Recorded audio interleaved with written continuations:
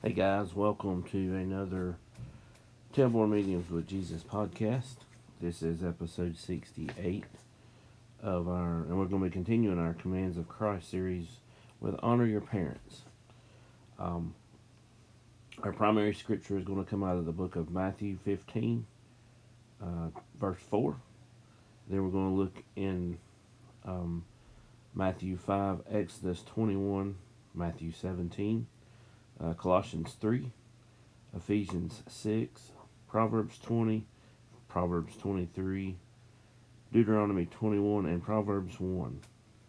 So please join me as we continue this series. And as way of introduction, some firefighters and first responders are good at coming as close to the line when it comes to fire department orders. They want to do their own thing sometimes, and these firefighters will find ways to twist the order just a little bit to find so it'll fit their agenda. And we've seen this play out, I'm sure, with members sometimes maybe wanting to wear a t-shirt that's not approved, or going a little bit against the certain policies. And I'm sure that we all have our own stories, but you know what? Finding that loophole is what we do best sometimes. We try to find that little gray area that's not quite covered. But you know what? We do the same thing when it comes to the Bible. Today's passage encourages us to honor our parents. It seems simple enough, yet many Christian firefighters and first responders find excuses why they don't need to. So remember that the definition is honor is the holding something in high esteem or with great respect. When honor is given to someone or something, it is set apart from common items or people. I think about the fire department honor guard when we're talking about honor, and they honor those that have died in a respectful manner as they perform certain ceremonies to honor them. Honor guard also are used at other fire department events to bring honor to the department. So we're going to look at Matthew chapter 15, verse 4. It's going to be our main text today. So in Matthew 15:4, the Bible says, "For God said, honor your father and your mother, and the one who speaks evil of father or mother must be put to death." So these are the very words of God. It would be equivalent to a posted order that says, by order of the fire chief. Think about this. If a new firefighter come in and posted a sign stating a new order, it would not hold the same weight as the fire chief posted. So God has foreordained that you would exist and even choose your parents. This can be a difficult concept to grasp for those who have had bad earthly parents. But nevertheless, we need to choose to obey God and honor our parents. We are not given a command to love parents who love us. We are to show honor to the ones who brought us life. The Bible is clear on how we'll be blessed if we do this, and how we will be cursed if we choose not to.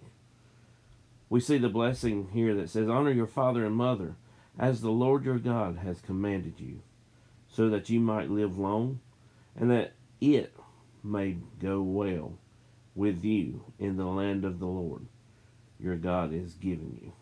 And that's out of Deuteronomy 15 or Deuteronomy 5 verse 16. And then we can see in Exodus 21:17 the curse that the Bible says, and he who curses his father or his mother shall surely be put to death. So let's dive a little bit deeper into this. We started the command with, for God said. It makes the command an imperative. It's not an option or a suggestion. Christian firefighters and first responders are commanded to show honor to their parents. The command has been around from the very beginning of time. This is not a new commandment that Jesus has given us. Remember, Jesus came to fulfill the Old Testament law. Take a moment to read Matthew 5:17 through 22, and you can see in there that says Jesus was present at creation and during the formation of the law. He was very familiar of the requirements of the law and how people were misusing what God had said. So honor your parents includes a financial responsibility. Notice how some children were using the law to opt out of helping their parents. But you say, whoever tells his father or mother, whatever benefit you might have received from me is a gift committed to the temple.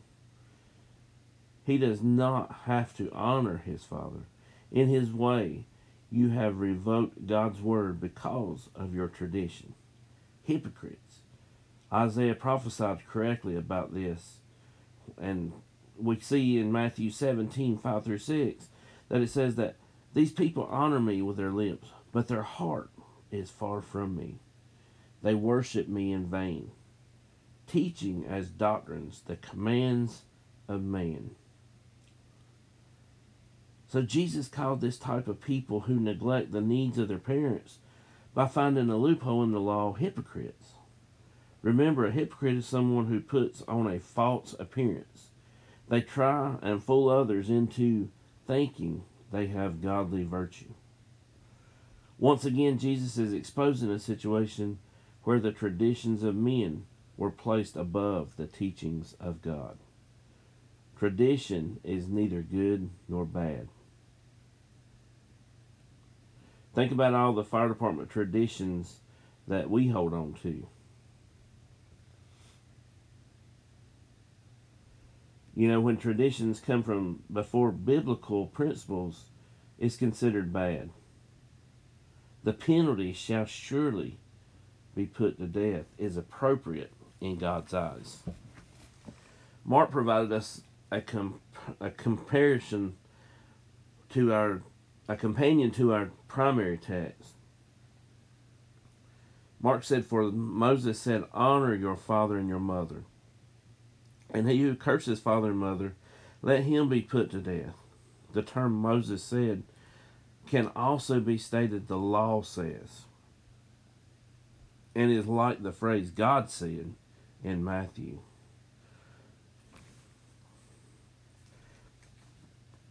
Some early manuscripts will use the term commanded, saying that this puts the emphasis on God and not Moses, which makes the Greek word just like Matthew.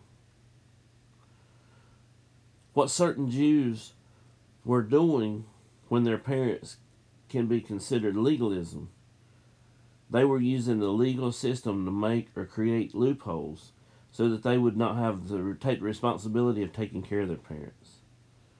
We often love to go over these verses with our children, but this section deals us as children and how we should treat our parents according to God's will also.